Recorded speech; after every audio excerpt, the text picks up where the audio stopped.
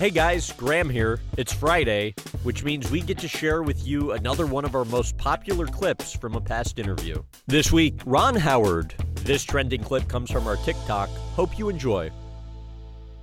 Clint spoke openly about how, he went through a tough time back in the day with drugs and alcohol.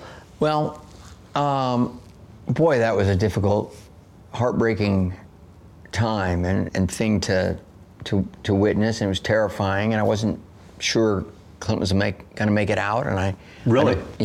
I don't think Mom and Dad were sure he was going to make it out. When the point for you that you were most concerned was what? There was a point where he was delusional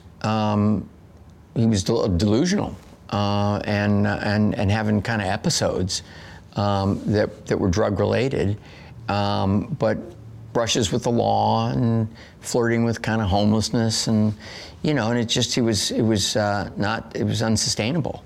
And he'd been through rehab a couple of times unsuccessfully, and it looked like it was just getting worse.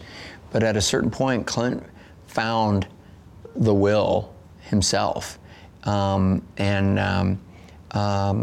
live, and Dad really helped him turn that corner. Once Clint decided, I think Dad did his very best parenting when, Clint was 30 years old and in a lot of trouble. And he found ways to sort of give him just enough money to live on and just enough space to feel autonomous, but with a lot of supervision. Because he'd taken away the key to the house. Yeah, Clint couldn't come to their house.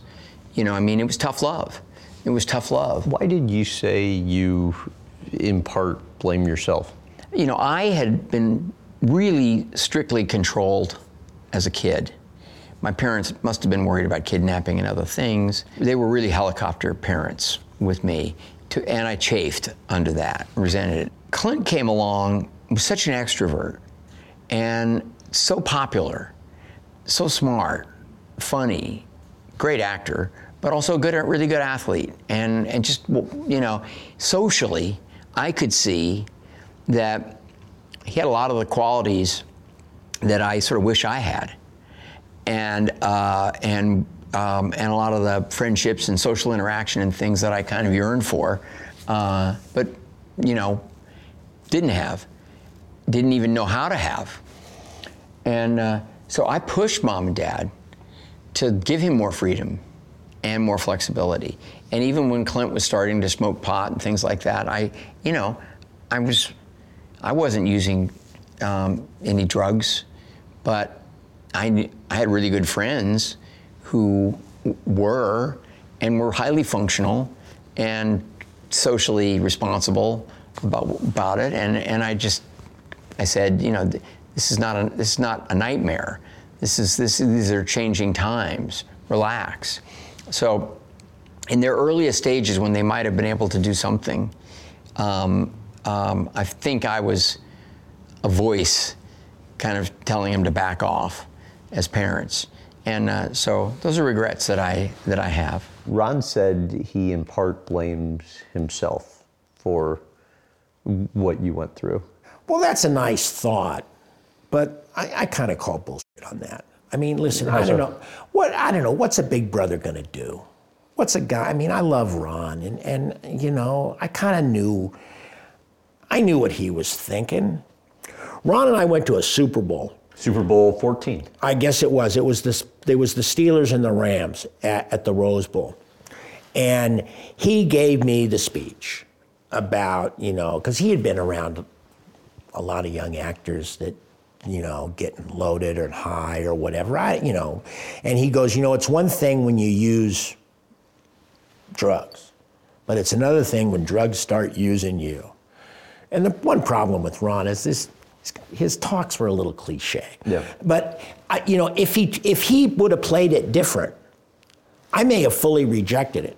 Ron and I were always really close. One of the last really challenging acting roles that I took on was a movie called Act of Love. It was based on a true story. A younger brother had euthanized his older brother as requested. after a horrible accident where the brother was going to be, paralyzed forever, and younger brother shot him.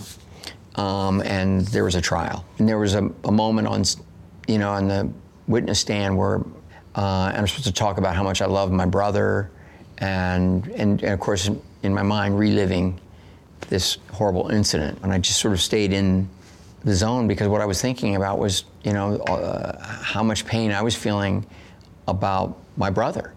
And the question in my mind was whether Clint would survive and what it would be like to lose him. And how much I loved him. And I was just able to personalize it. And in that take, it was really emotional. And those were real, real tears. One quick thing before you leave, please consider giving the podcast a rating and review. Those go a really long way in helping us reach new listeners.